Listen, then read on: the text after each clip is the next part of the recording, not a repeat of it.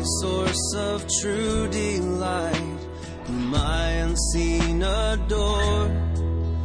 Unveil thy beauties to my sight, that I might love thee more. Oh, that I might love thee more. You're listening to the weekly podcast from Fort Worth Presbyterian. The following message was recorded live from our sanctuary. Our prayer is that this message would nurture a joy for loving God and loving people in you as you listen. See my bleeding dying. Now we're doing something a bit different in these few weeks because we've really studied verses 12 through 14.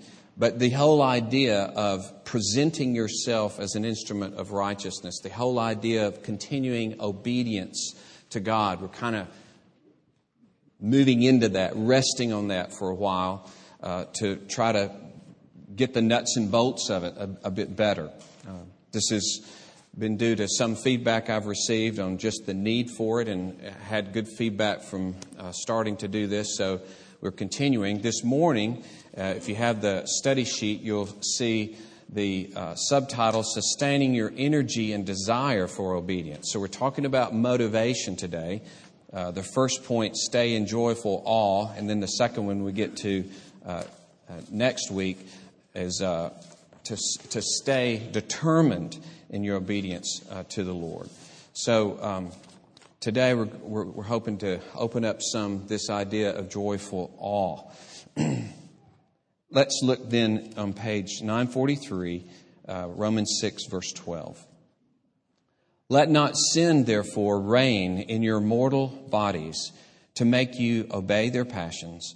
Do not present your members to sin as instruments for unrighteousness, but present yourselves to God as those who have been brought from death to life, and your members to God as instruments for righteousness.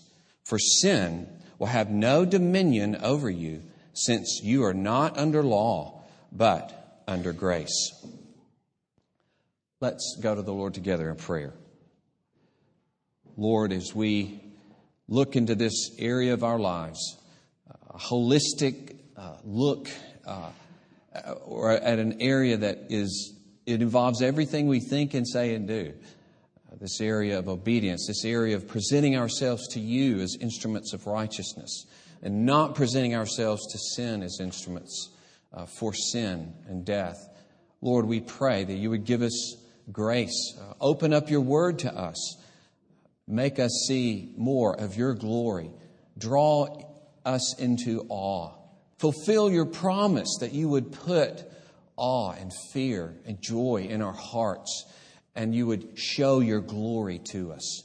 Oh, bless us, Lord, and shew us down the path of Christ-likeness. For Jesus' glory we pray. Amen. All right. I say here then in the first point, which is, we'll have 3 subpoints under this, but the first point, and then next week is our second point, okay? You don't ever say number 1 without saying number 2, but we'll wait till next week to say number 2. But notice I've invented a word. We have that word. I've been reading a little bit in National Geographic about Greenland and the edges of the glacier that sits on top of Greenland, going away just a bit. It's got a ways to go because in the middle of that glacier it's 2 miles thick with ice. Just imagine 2 miles, 10,000 feet of ice. It has actually 7% of the world's water, fresh water, is in that glacier. And if it melts, the seas will rise 24 feet. It's a lot of ice. Now, what they're talking about, though, is in the thawing, some of what used to be permafrost, ground that is permanently frozen, is not permanently frozen anymore. And so from that word permafrost, I've coined the word perma-awe, okay? But to try to get at that idea that awe is to fill our lives and to color our lives and to sweeten our lives, to be the aroma of our lives, the backdrop to everything we do, the substance of our life, is this joyful awe, a life of worship, a life of adoration, a life that has, and this has to be the heart of any life that will be given up to God as an instrument of righteousness. It's not just a decision. It's not just, clicking something here or there. It has to do with the transformation of my heart and attitude toward God Himself, so that I'm in a consistent amazement over God and His greatness and His grace, and this must fuel my obedience. So, in one sense, it's the most wonderful thing in the world to think about and talk about. A life that's taken up with more and more of the richness of this glory and gratitude and worship and praise. On the other hand, it's so difficult to maintain this, to grow this. So, we want to look into it some. Joyful awe, then, as we say here, is commanded and must be constantly cultivated. And you might ask yourself, am I consistently, purposely cultivating this joy and this praise and this awe in my life? Am I growing in this? There really will be no growth in obedience without growth in this kind of praise and awe. So you see the commands, and this is a pretty thick 2 pages, and obviously it's a take home, for you to use this for many days to come, to work through these passages, to pray through these passages, to pray God to put them into your life. But you see these commands that we're familiar with. Rejoice in the Lord always. Again, I will say rejoice. The emphasis there. Ephesians 5, giving thanks always and for everything to God the Father. The same thing in 1 Thessalonians 5 there. Rejoice always, pray without ceasing, give thanks in all circumstances. This is the will of God in Christ Jesus for you. This is what God wants from you, this life that is given up to Him. And so the psalmist promises, I will bless the Lord at all times. His praise shall continually be in my mouth. My soul makes its boast in the Lord. Let the humble hear and be glad. Oh, magnify the Lord with me and let us exalt His name together. And then the final command there in Psalm 113. That verse 2, blessed be the name of the Lord from this time forth and forevermore, from the rising of the sun to its setting, the name of the Lord is to be praised. Now, of course, this entails a life in which you've got full responsibilities. You work a full week, either earning a living or taking care of a house or whatever it is that you do. And these are responsibilities that God gives you. And so you can't be literally only praising God as we are doing in this hour all week long. But this doesn't allow for us to dismiss this. It must provide the foundation, the atmosphere, the kind of attitude that suffuses everything that we do, that energizes our life, so that we are living out this kind of awe and praise and joy in God. Now, as wonderful as praise is, it must be cultivated. I looked a little bit into blueberries. We got a big container of blueberries this week, and just, popping them left and right. We've got raspberries and blackberries. I'm just going crazy with berries. I love them. But just glancing at getting blueberry bushes means soil preparation and fertilizing before you plant them. The careful planting, how and where and what season and how you space them. Further fertilizing after planting, and then in the following years, there's mulching, weed control, watering, first season special care, careful pruning, protecting against pests and diseases, and then the bushes don't mature until they're 8 years old. Okay. Blueberries don't just happen. Okay. And a life of joyful awe does not just happen. And with all the things that are against blueberries, you think there wouldn't be any. But every time I go in the grocery store, there's some blueberries. Because somebody's been diligent and careful to grow them. And you and I must be diligent and careful to grow this sweet fruit of praise and joy and awe in our lives. You are made for praise. You are made for this. You flourish and expand as a human being under the steady nourishment of praise and awe. You become whole and fully human the more you live in adoration. It is the great privilege to live your life in the praise of God. To bring every aspect of your life, every event in your life, every relationship and responsibility and pleasure into the Grand Canyon of the praise of God. Now, I've tubed a river in South Texas, and I've also rafted in the mountains of the Rockies. There's a little bit of difference in the two.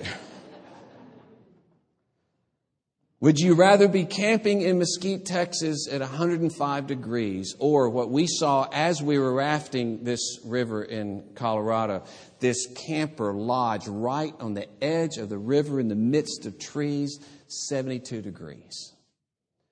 And I'm saying, lodge yourself in the mountains of the praise of God and don't go outside those mountains. Be refreshed in the glory of God. But you and I must cultivate this. As I've got here just a few things, and we can only touch on these things, obviously.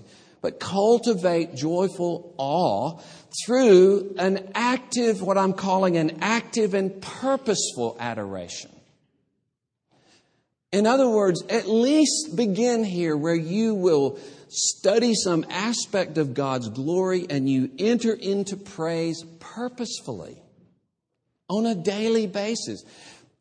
You know, I won't have a show of hands, but for 5 minutes every day, do you have concentrated adoration? Either on the love of God in Christ, the glory of His salvation, His creation, some aspect of the glory of God. And then a further question, do you enter into adoration to the point that your heart gets engaged? And you get emotional. Do you ever are just sitting alone and just go, oh, Lord, you're so glorious. You're so wonderful. Or driving down the street or walking somewhere thinking just it overcomes you how great the Lord is. That shouldn't be a rare event for us as believers. That should be a regular event for us. We know how terrible it is to hear somebody, well, praise the Lord, you know, and just seem to say it all the time in every context. And then you watch their life and you think, I'm not so sure you're really living a life of praise to the Lord. So we're not talking about a shallow, sometimes just foolish mouthing of this word all the time, but cultivating a real heart attitude of worship and praise. And so, of course, the centerpiece, the essence of this comes in our relationship to God through Jesus Christ and what Christ has accomplished in His death and His life and death and resurrection. His ascension and to the right hand of God and His rule over all things. And some of these passages speak of the revelation of that love to us. And that Jesus Christ is the glory of God made manifest to us, as John says in chapter 1. He says He's the exposition of the Father.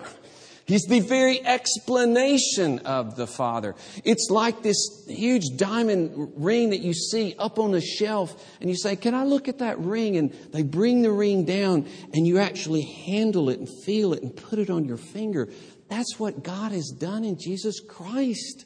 Made His glory come close to us, near to us, so that we can lay hold of the glory and beauty of God in Christ. Paul calls preaching the gospel in Ephesians 3:8 the preaching of the unsearchable riches of Christ. And that's what every day for you and me is part of our quest.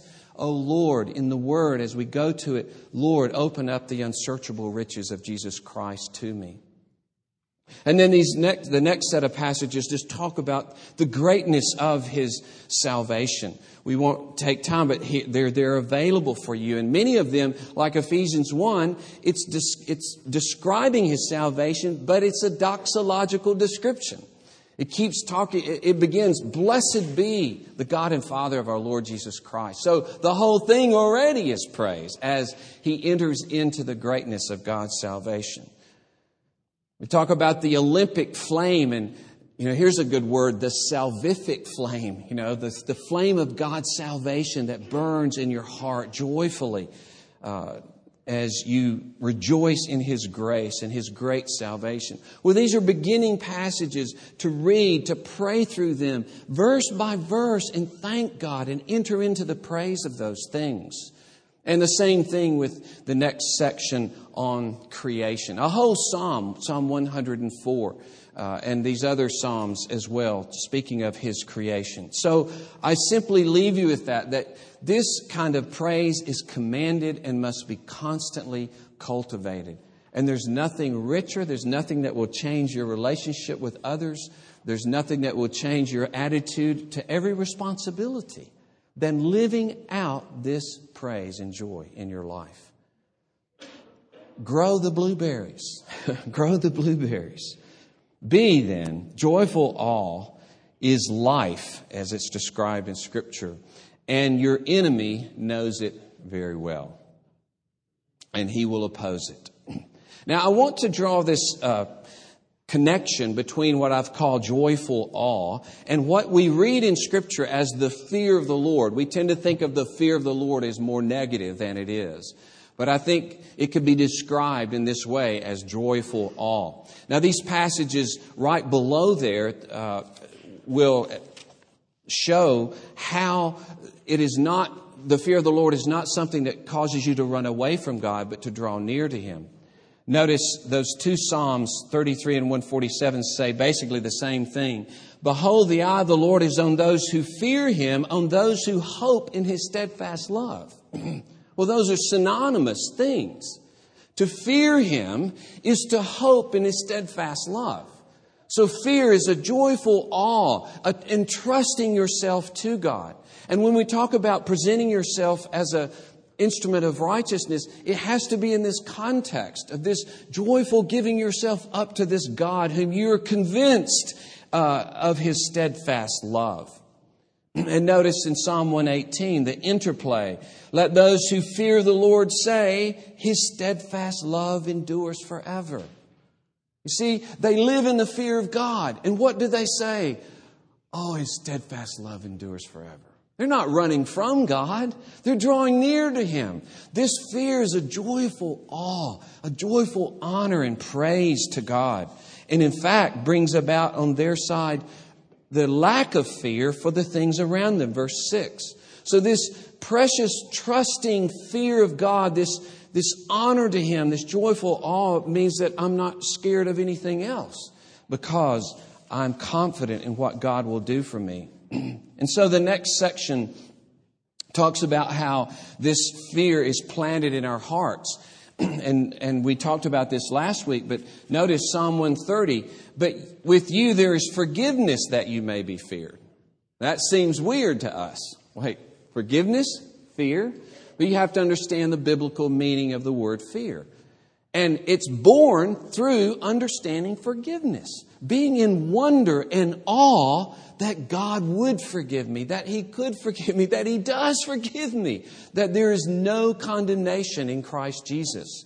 This causes me to give myself up to Him. It causes to be born in my heart an awe, precious, joyful awe. And the same thing with Psalm 40 as he recounts his salvation, that in verse 2, He drew me up from the pit of destruction out of the miry bog and set my feet upon a rock. He put a new song in my mouth, a song of praise. Many will see and fear and put their trust in the Lord. You see, they see the salvation of this man who cried out to God, and it causes them to fear God and to trust Him, not to run from Him. It's certainly not saying many will fear and run from God, after they hear about how I was rescued. No, this fear is such a positive thing. It's that by which we draw near to Him. We're so in awe of Him, we can't resist Him, you see. We're so amazed at Him. We're like, okay, I'm done with everything else. There's nothing that can withstand the glory and beauty of this God. I want Him above anything else. That's the beauty of fear of this sort. Nothing else matters but Him and His will more and more and more in my life as I grow in this joyful fear. And then no surprise that as Proverbs lays it out in that next section, this is by which I turn away from sin. If God is filling my heart and I'm in awe of His will and His glory and His salvation in Christ, then I'll have less and less to do with sin. And so it says in Proverbs 14:27, the fear of the Lord is a fountain of life, that one may turn away from the snares of death. Ah, how glorious. Talk about wanting to cultivate something in your life. This fountain of life that enables you to turn away from the snares of death. Oh Lord, give me this fear. Give me this awe. Fill my horizon with yourself and your beauty and your glory, so that sin no longer, or less and less and less, has a hold on my heart. That's the way God makes us holy. And so, notice Proverbs 8, the fear of the Lord is hatred of evil. Proverbs 16, by the fear of the Lord one turns away from evil. No wonder He says, continue in the fear of the Lord all the day. There's that perma-awe again, okay? All the day, in every part of your life. And so Paul, the same thing when he talks in 2 Corinthians 7:1. Notice, based on promises that have come right before, let us cleanse ourselves from every defilement of body and spirit, bringing holiness to completion, what? In the fear of God. But it's based on promises. Based on the rich promises of Himself, because in those verses before He says, I will be your God and you will be my people. Based on those promises, we walk in awe of Him and we become more and more holy. Or Philippians 2, work out your own salvation with fear. How am I going to grow in grace and grow in salvation? I do it by becoming more and more in awe of God. And even in our submitting to one another, our serving one another, our spending ourselves for one another, it's done by the fear of Christ, by the awe we have over Jesus Christ and how He humbled Himself and gave Himself for us. And we're in awe of what He did. And so we, in that awe, give ourselves to one another humbly.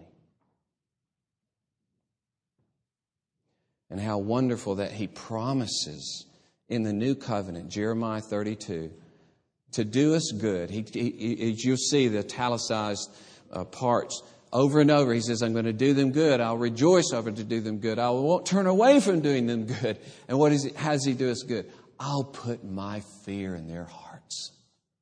He could do us no more good than that. To fix our hearts more and more so that we are in awe of Him. And nothing else matters but to give ourselves up to Him. Thanks be to God that He does it by His power.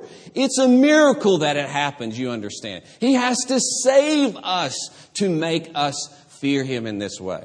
It's not something we can just generate. Yes, we'll use the means of grace and we're seeking to cultivate it in our lives because we're commanded to do so. But ultimately, we come to Him and say, oh Lord, bring it about. And so the prayer in Psalm 86, in that next section, teach me your way, O Lord, that I may walk in your truth. Unite my heart to fear your name. There's your prayer. Okay? There's a prayer for the whole congregation. Let's read that together. Unite my heart to fear your name. Let's read it together again. Unite my heart to fear your name. Now I felt like everybody was reading with me. Okay. And then notice, I've put these next to Psalm 119 and 19 together because they focus on the Word of God. How he prays, open my eyes that I may behold wonderful things out of your law. And then you'll notice in the description of the law in Psalm 19, he describes it by 6 different words. And in verse 9, one of the words is fear. Interesting. He calls this Bible the fear of the Lord because it reveals the glory of God. And as you spin yourself into this Word and ask the Lord to open your eyes to behold wonderful things, He is the wonderful one that will be displayed to you again and again. And the fear of the Lord will grow in your heart as you give yourself to this Word that's actually called the fear of the Lord. And the enemy, of course, is out to stop this at any cost. As I have the passage there. And here is, interestingly, the work of the enemy when the gospel, which is called here the gospel of the glory of Christ. You want to know what the gospel is? It's the gospel that sets forth the glory of Christ. That's what it is. Or as Paul says, I preach the unsearchable riches of Christ. So it's the unveiling of this beauty and glory of Christ. That's what the good news is. Who He is, what He has done. And in this passage, He's called the image of God. So as you see Christ unveil this glory, then you will see the glory of God because He is the image of God. But notice what Satan does. He says, if our gospel is veiled, it's veiled only to those who are perishing. In their case, the God of this world, that's who He's calling Satan. The world here is the world of unbelievers and the world of rebellious people. The God of this world has blinded the minds of the unbelievers to keep them from seeing the light of the gospel of the glory of Christ. He blinds people to the awe of Christ. And I'd say to you, that's one of His chief efforts and His chief work in any case is to try to dull you and me to the glory of Christ. And that's why it continues to be difficult. We continue to fight this battle. He seeks to hide it, to dim it, to cut you off from the satisfaction and strength and comfort and nourishment of it. He seeks to exploit your own past pain and suffering or present pain and suffering to that end. He's a developer in a sense. He likes nothing more than to develop an area of pain and hurt in your life, an area that's fortified by your own coping mechanisms over a period of maybe months or years in which you separate yourself from God, or maybe you at that time did not know God, and you develop self-protection, you develop your own idols and false dependencies, and it is very difficult to see the glory of Christ. Of course, for any of us, it's a miracle to see the glory of Christ. But for many of us, these areas continue to plague us, and they're difficult. And that's why we struggle to really taste and to be comforted by the love of God in Christ. It's a fight to see His glory. And what He does to unbelievers, He seeks to do in our way, in our minds as well. And so we have to, at that point, say, oh, Lord God, thank you that you put your fear and your awe in my heart. Thank you that you will heal me in these ways, and confess that to Him. Confess how hard it is at times to see His love, to experience His love, to taste that love. So many things are pitted against this precious fruit, but God will bring it forth in your life. The fruit of the Spirit is love and joy and peace, shalom. And finally, joyful awe is kept alive or is cultivated in community. Joyful awe is cultivated in community. Now you see in this passage in Ephesians 3, I pray that you, being rooted and established in love, and most any commentator would say, rooted and established in love for one another.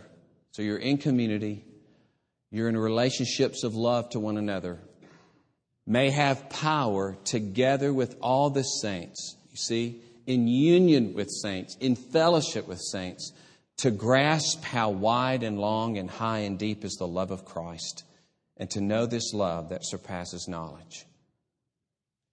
But brothers and sisters, that's done in community. It's done in relationship to one another. It's done in interaction with one another. We must constantly borrow each other's enthusiasm and energy for Christ and perspective for Christ, to constantly hone our view of Christ, to catch the flavor of your excitement about Christ when I don't have it. How many times I've come to men's prayer in the morning when we would have it and come dead, just come not wanting to be there, honestly. And through the prayers of God's people, these men be stirred up to believe and to rejoice in Him.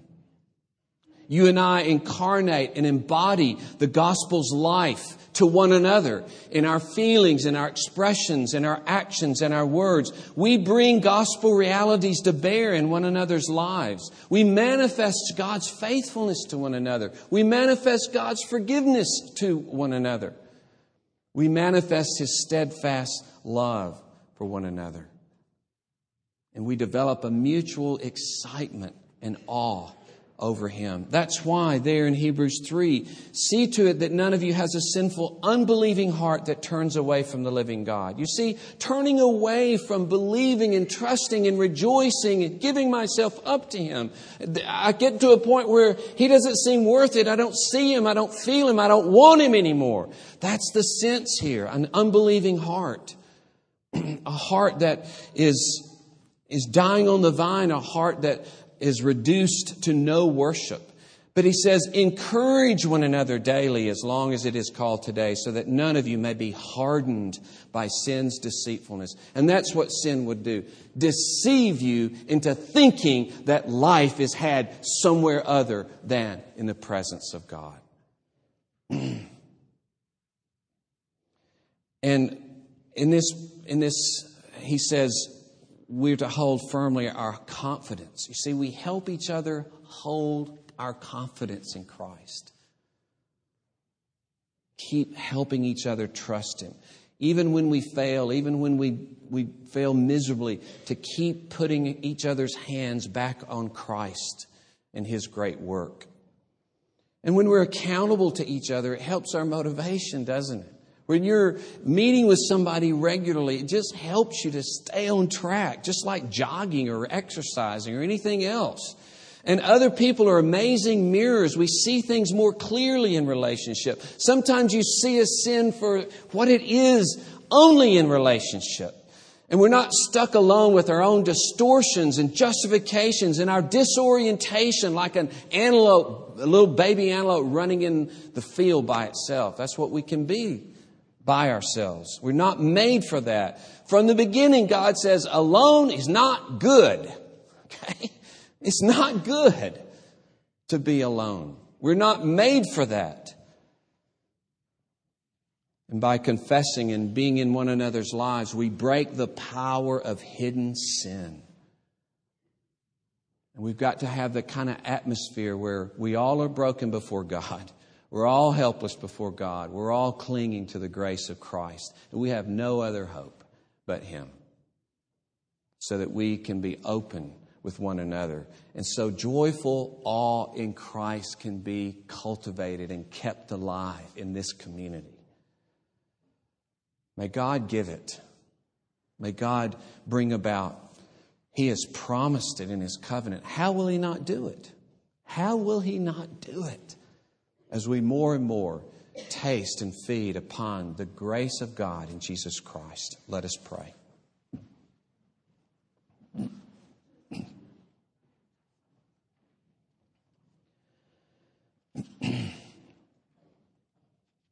Oh Lord, we lift You up that You come after us. We whose hearts are so by nature withered, dried up, and given to so many things that will not satisfy us, things for which we're not made ultimately. For as the writer of Ecclesiastes says, You have put eternity in our hearts. Lord, we are made for You. We are made for that wonder and that awe. We are made to eat a meal in the presence of God and to eat that meal recognizing the God that made it and gave it to us. We are made for holding a granddaughter. And it not just being the holding of that precious granddaughter, but the thanking of God for the whole idea of grandchildren, the whole idea of male and female, the whole idea of family, which stems from your glory as the triune God. Oh Lord, everything we do soars into the beauty of God's creation and salvation.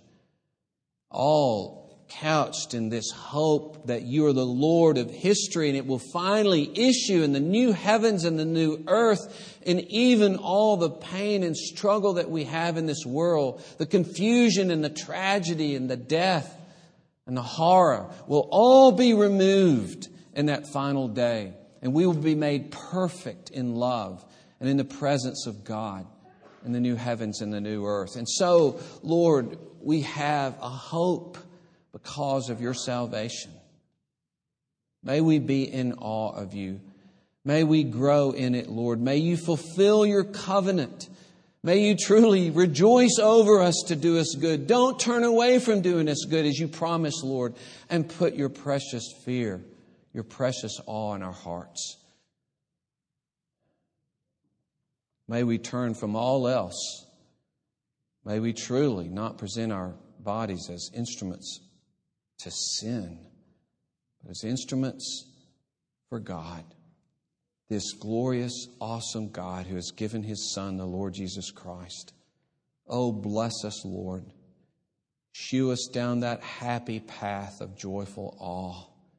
Bring it about by your great salvation as we give ourselves up to you. In the precious name of Jesus we pray. The pleasing scene is clouded or with pain. Thank you for listening to this weekly podcast from Fort Worth Presbyterian. Our prayer is that this message was able to nurture a joy for loving God and loving people in you. Please visit our website for worship service times, directions to the church, and to subscribe to this podcast. Our web address is fortworthpca.org. Fort Worth Presbyterian is a part of the Presbyterian Church in America.